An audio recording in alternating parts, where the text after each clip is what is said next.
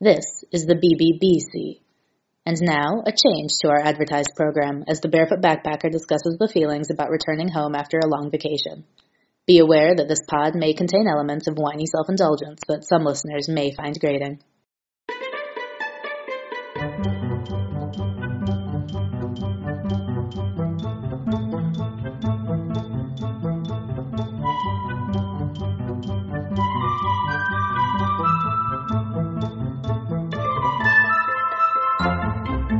Hello, and thank you for downloading.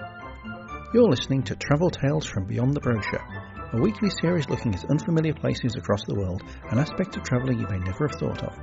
I'm your host, Ian Oliver, also known as the Barefoot Backpacker, a middle-aged Brit with a passion for offbeat travel, history, culture, and the whys behind travel itself. So join me as we venture beyond the brochure.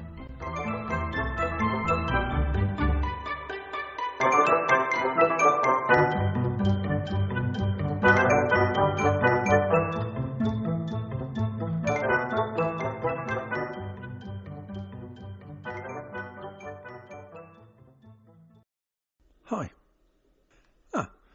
It's been quite a while since I've done this. Hopefully you're still interested in what I have to say, though I quite understand if you aren't, or you've got distracted and don't have faith in me anymore.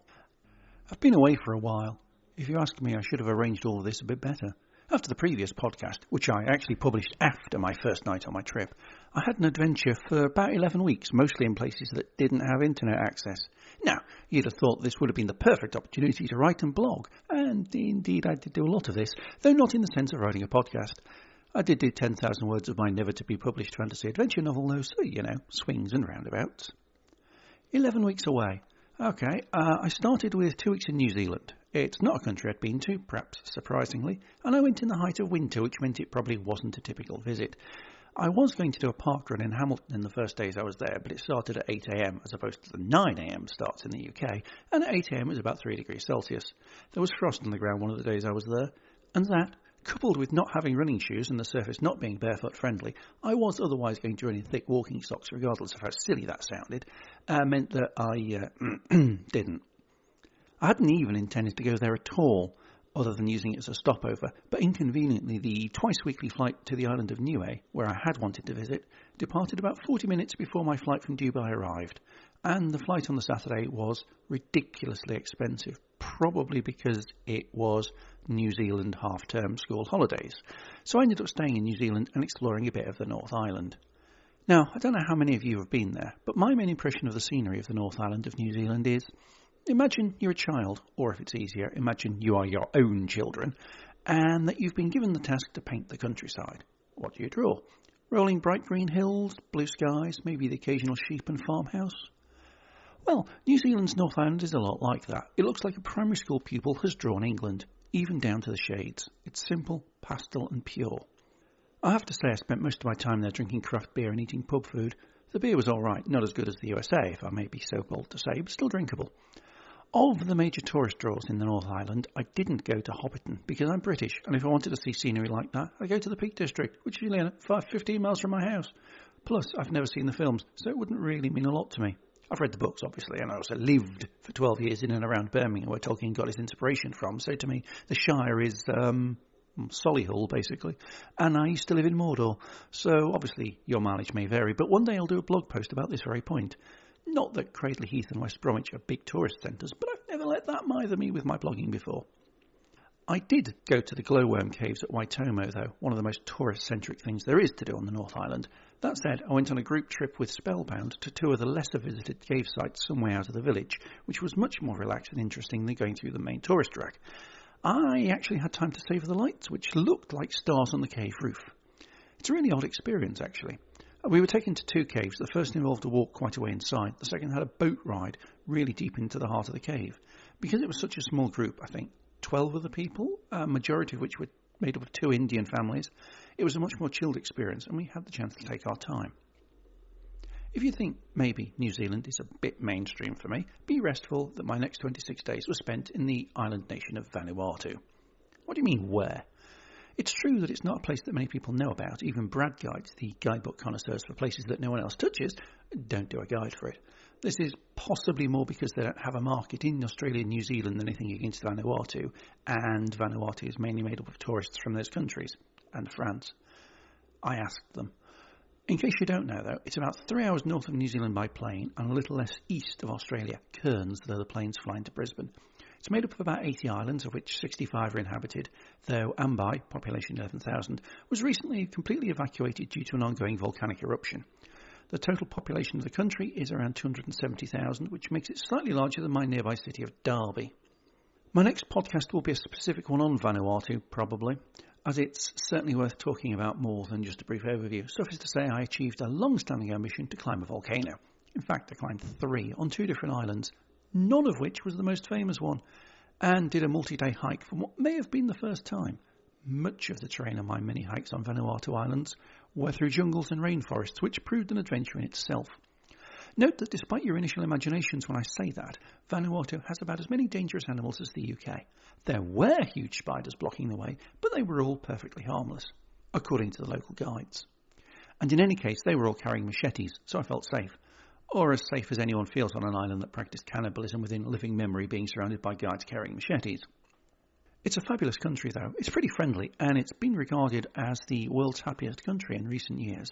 It's fairly simple for an English speaker, though as a dual English-French colony, which itself caused some, shall we say, issues, French is still reasonably understood in certain parts of the country, and indeed most of the few backpackers I met there were French. And it's pretty simple to get around, usually because there is literally only one way to get between 2 points. This is often a chartered 4x4. This leads to the unusual situation where kilometre for kilometre it's often cheaper to fly than go overland. Most of the time, though, you don't actually have a choice because there are no direct flights between, say, for example, the 2 main airports on Malekula and one road. But on the island of Ambrym, there are direct flights, 1 a week in each direction, but no roads that link the 2 airports. Most of my accommodation was in guest houses, half-board cottages linked to people's houses in small villages. They were generally pretty basic, even electricity was limited, and drinking water was usually restricted to the village tap, often fed by rainwater. Needless to say, this explains why in my 26 days there I had internet access for maybe a total of about 8 hours. It's very much a place to go to get away from it all. What that meant, of course, is that, as previously noted, I kind of lost touch with everything I was supposed to be doing, like this podcast. After Vanuatu, I spent 3 weeks in Australia, visiting a couple of friends I'd known for a while. It was a pretty busy time, and again, mostly in places where the internet was a little slow and dodgy. That said, I had a good time exploring, from a very bogan wedding in the sticks of the wilds of Queensland, to being videoed by my friend Shelley walking through fields of wildflowers in the countryside of Western Australia. That I was meeting friends there is important. I've got a bit of a love-hate relationship with Australia, or at least the Australia that most people visit. Being British means I grew up with the strong influence of Australian culture. Indeed, at one point in the 1980s, it was possible to watch over 10 Australian soap operas on TV in any given week, which my grandmother used to do. Not to mention Australian actors, comedians, musicians. Of course, there's also the cricket. England-Australia was the high point of the schedule, and everything built up to these biennial contests. There's also the fact that many Brits have family and friends over there, so it's a place we're constantly reminded of. Going there means walking down streets that look so familiar, similar names, types of shop, public transport systems, obviously the language. So going there just feels like I'm less like I'm going on holiday and more like I'm taking a trip down the road to my house. A very long road, I'll grant you, but it doesn't feel like a foreign country. It's basically the UK, but hotter and slightly more racist, though we are catching up on that point. So sometimes meeting friends there feels like the only reason I should be going there, otherwise there doesn't seem to be a lot of point. Obviously, at some point soon I'll need to visit the other Australia, which will definitely be very different. But because a lot of that will be people-based, it's something I've always kind of shied away from. I always feel awkward as an interloper, an obvious foreigner in someone else's culture, especially when I'm travelling solo. Almost like I shouldn't be here, and you all hate me being here because of what my people did to you, and because you think I'm just here to gawp. Maybe one day I'll do a pod on that issue as well. Anyway, moving on. My trip ended, via a full day in Singapore, with 12 days in Sri Lanka, which, let's be honest, I visited almost exclusively for the food. And it was definitely worth doing. The gorgeously nibblish dosa rolls at breakfast, the endless small dishes of curry at lunchtime, and the traditional kotu in the evenings. Lush. Didn't really do a lot else while I was there. Well, I went to a couple of temples and historical sites, but that was about it. I mean, to be fair, the overpowering temperatures didn't help. It was about mid-30s Celsius pretty much all day, every day, and that made me somewhat melty. My last 2 nights were spent in Colombo in a hostel with aircon, which was the best end to a trip I've ever had, believe me. For pretty much all the journey up to then, my rooms had simple fans in them. The place I stayed in, Jaffna, also only had one electric point in the room, so I could either have the fan on or charge my phone, not both. Fortunately, there was enough of a social area in the lobby for me to do the necessary. Arriving back in the UK felt very much an anticlimax. For a start, it was weird to be wearing shoes again. The only time I wore shoes in Sri Lanka were the day I arrived, the day I left, and even both of those were only because it made my hand luggage less obviously outside aircraft weight tolerances to wear them rather than to stuff them in my bag, and for a couple of hours on the middle Monday morning where I failed to climb a mountain. Just outside Sigiriya is the summit of Pidirangula, which I've never really pronounced properly, which apparently has great views across the countryside and is considerably cheaper to climb than the rock in the centre of Sigiriya Historical Complex. The trouble is it's a much more scrambly climb and I couldn't quite make it up the top on my own. I'd have needed a couple of hands up. I'm not good with heights or things that require balance, but in any case the viewpoint almost at the top revealed the countryside to be, as is normal with me when I climb hills, covered in haze. So in my head I'm justifying my failure to climb it as being, well, it wouldn't have mattered anyway. In total, I was away for, 11 weeks or so, mostly travelling solo and often in places quite different from home. So obviously coming back home was always going to be a bit of a culture shock, but there's a couple of other things to consider. Firstly, remember that I don't have a standard 9-to-5 style job to come back to anymore, so I don't have this double-edged sword of routine to settle myself down with. Also remember that I've rented most of my house out, so the building itself no longer feels like home. So, in a sense, it still feels like I'm pretty much away. I think this is what you might call reverse culture shock. I'm finding it hard to settle, to be honest, and while I've got so many things to be doing, so much admin to do, I'm finding it hard mentally to get into that groove. My mind still feels like it's belonging far away. Talking about this anticlimax feeling that I've got back in the UK, I asked a few of my Twitter friends about it, whether they too had experienced it, and this is what they said. I experienced some real reverse culture shock. The first time I went to India in 2004, I was there for only 3 weeks and I was traveling with my then boyfriend. We both agreed we'd been struck by culture shock on our first day in Delhi. We were staying in Parganj and it was very noisy and we just thought we'd ended up in a different universe. But it turned out to be even more difficult when we returned home. On the airport bus, back into Stockholm, we were just sitting there staring blankly out the window at each other and repeating to each other, it's so quiet and clean here and how are we going to live and things like that. Inga Allars there, she's a friend of mine from Sweden, and she was telling us that culture shock can hit even after a short trip, so my feeling after 11 weeks seems perfectly understandable in context. Laura Lundell, who, as you'll hear, has spent years out of her home country, the USA, makes a couple of interesting observations. Not least that you can get this kind of culture shock even from places similar to home, so being in places very different just makes it even more contrasting. I've lived abroad a few times, the most different experience being when I was with the Peace Corps in rural Senegal.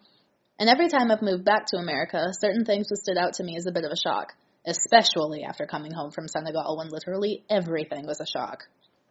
But the theme that stayed the same, the one thing that has consistently weirded me out each time I've come home from wherever it was I was living, is how spread apart everything is in America.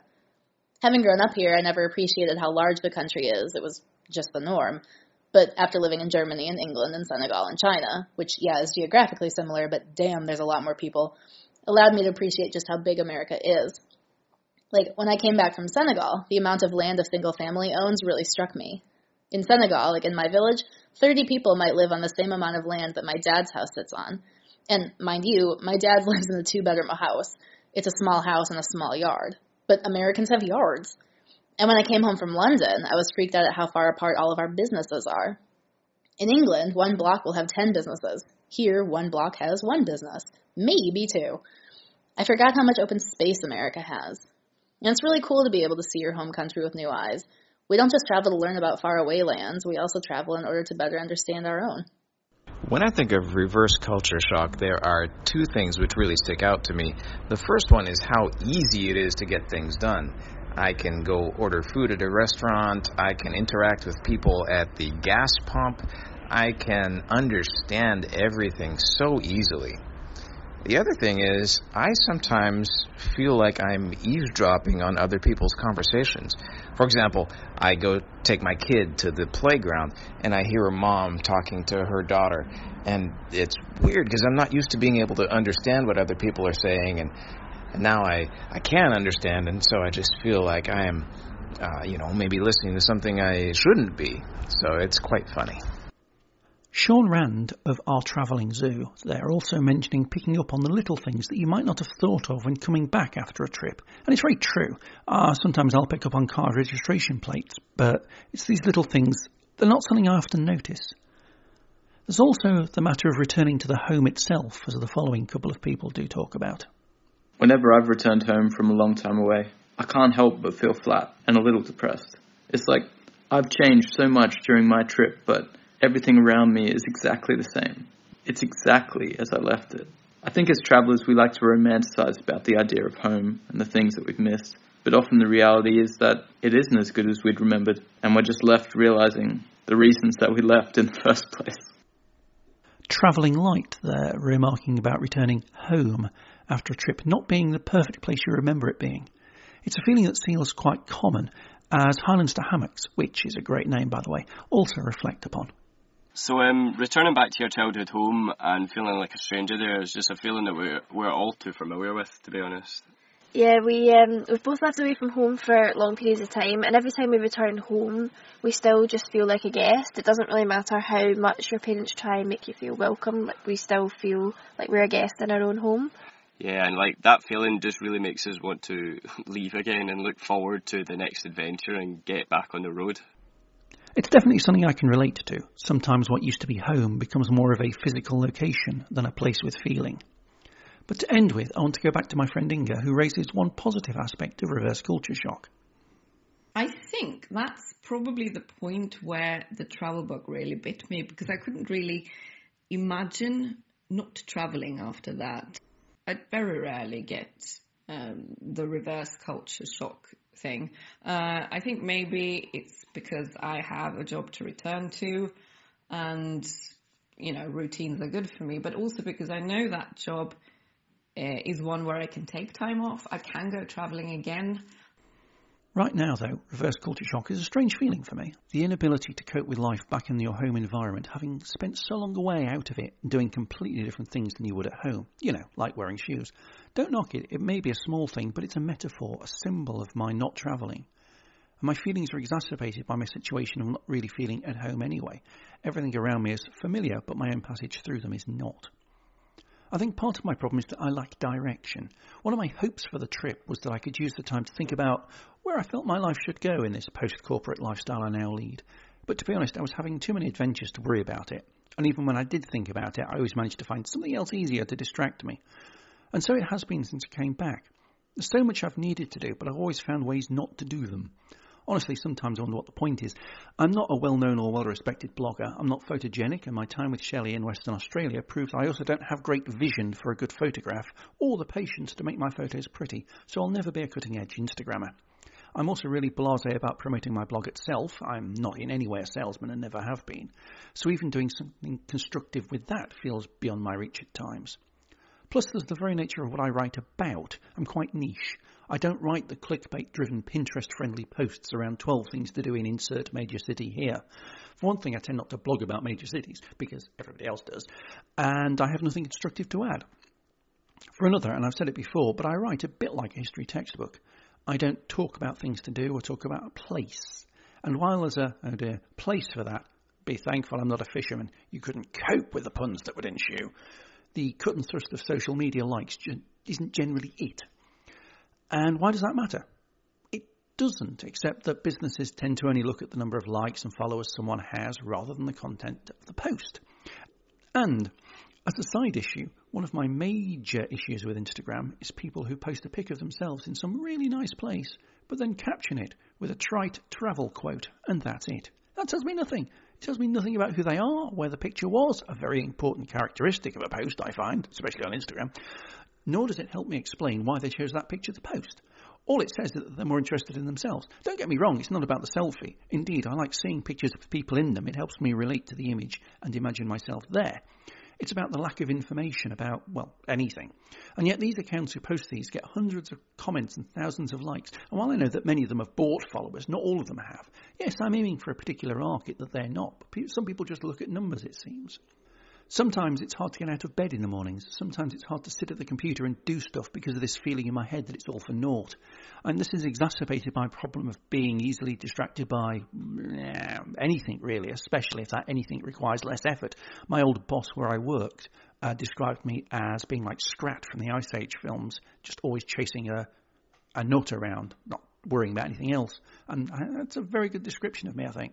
I'll get up in the mornings with sometimes good intentions, but as soon as I turn that computer on, I find things that I can do before I get down to doing what I should do. A couple of hours later, I'm still no further forward with anything, but I've probably learned a great deal on Wikipedia. Sometimes the only way of getting things done is to physically go out and put myself in a position where I force myself to write. This is usually a pub. There are a couple of downsides with this, as you can probably imagine, but it's easy to see why many artists, writers and poets especially become bankrupt drunkards. Still, you can't take it with you, eh?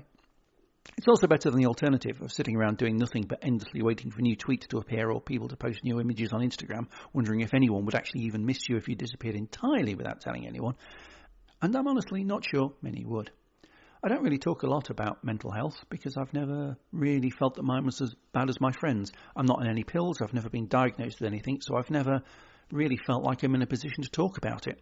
Occasionally, I wonder if it would be better if I were. Probably Ritalin. There's also the matter of routine, which I briefly alluded to earlier. Most of the previous adventures I've had have been less than 3 weeks long because they've been taken in the context of my having a full-time office job with, to within an hour either way, regular working hours. This meant that even if I arrived back at home on the Sunday afternoon tired and weary, by the subsequent Wednesday it was almost as if I'd never been away at all, and the trip itself felt just like a distant memory. It was therefore easy to distract myself from the culture shock, partly because I was never away long enough to really forget about life back in the UK, partly because my adventures were, by necessity, quite fast-paced and intense, so I never had the chance to really acknowledge the differences, and partly because by getting back into the routine so quickly, everything quickly returned to normal, for a given value of normal, so the returning shock never had time to kick in.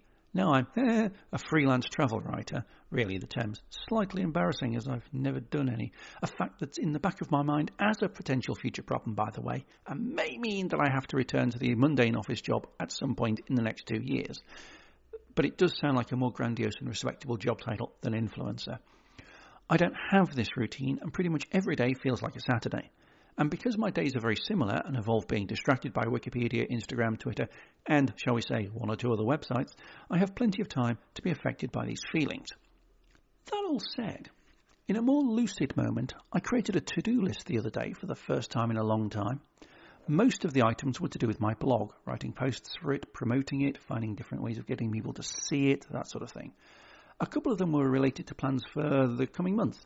Later in October, I'm going to a sort of festival called Yestival. Their tagline is Say Yes More, and it's full of people who have direction.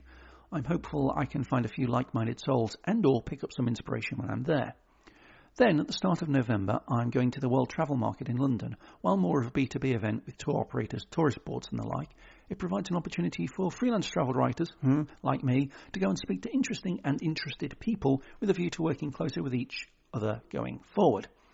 I'm very much more interested in working with tourist boards than anything else. The sort of places I go and the sort of writing I do aligns itself much better with them than it does with product placement, hotels and the like. I have other long-term plans too. My friends have suggested previously that I ought to get out of my comfort zone more. One of them even suggested I do things involving water because, that's an obvious place for a non-swimmer to be. I mean, to be fair, that was their entire point. Plus, a recent Twitter poll I did about which of the 3 things I can't do that everybody else can, driving, cycling, swimming, was most important to learn. A whopping 63% said swimming, which confused me as I'd have expected them to have said driving, but still.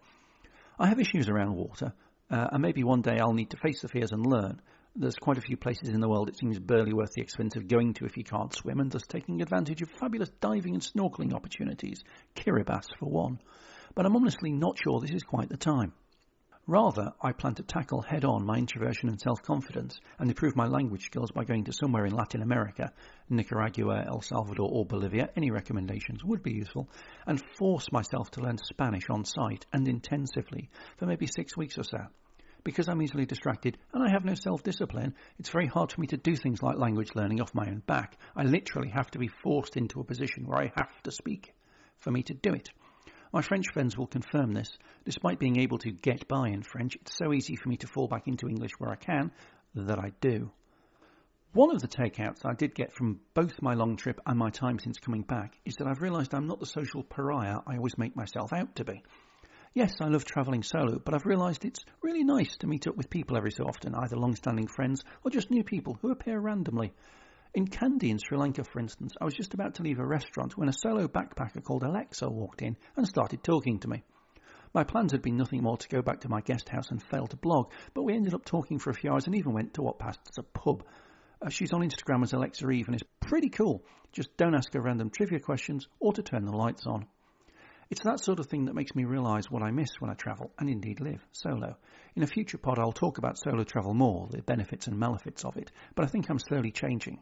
As long as I can go back to a room on my own and have my alone time, I'm fine, but I've realised that sometimes even I get lonely, which is quite hard when you come back to a town where you pretty much don't know anyone because all your friends are fellow travellers or people you've known for online for years who live in distant towns.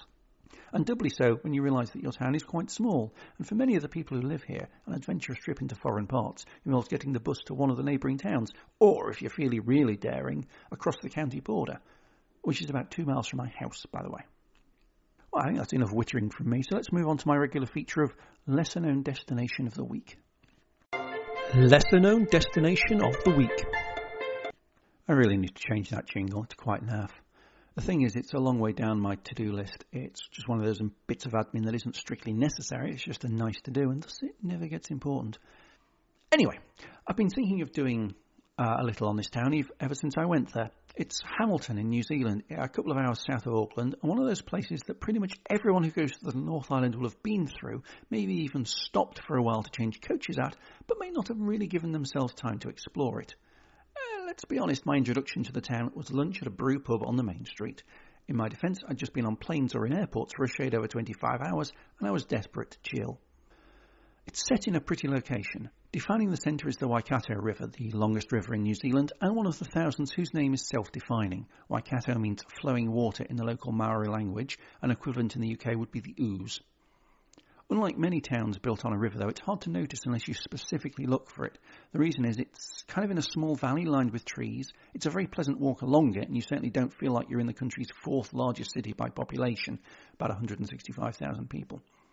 Along the path, there's points of interest, including quite a few places important to Maori history.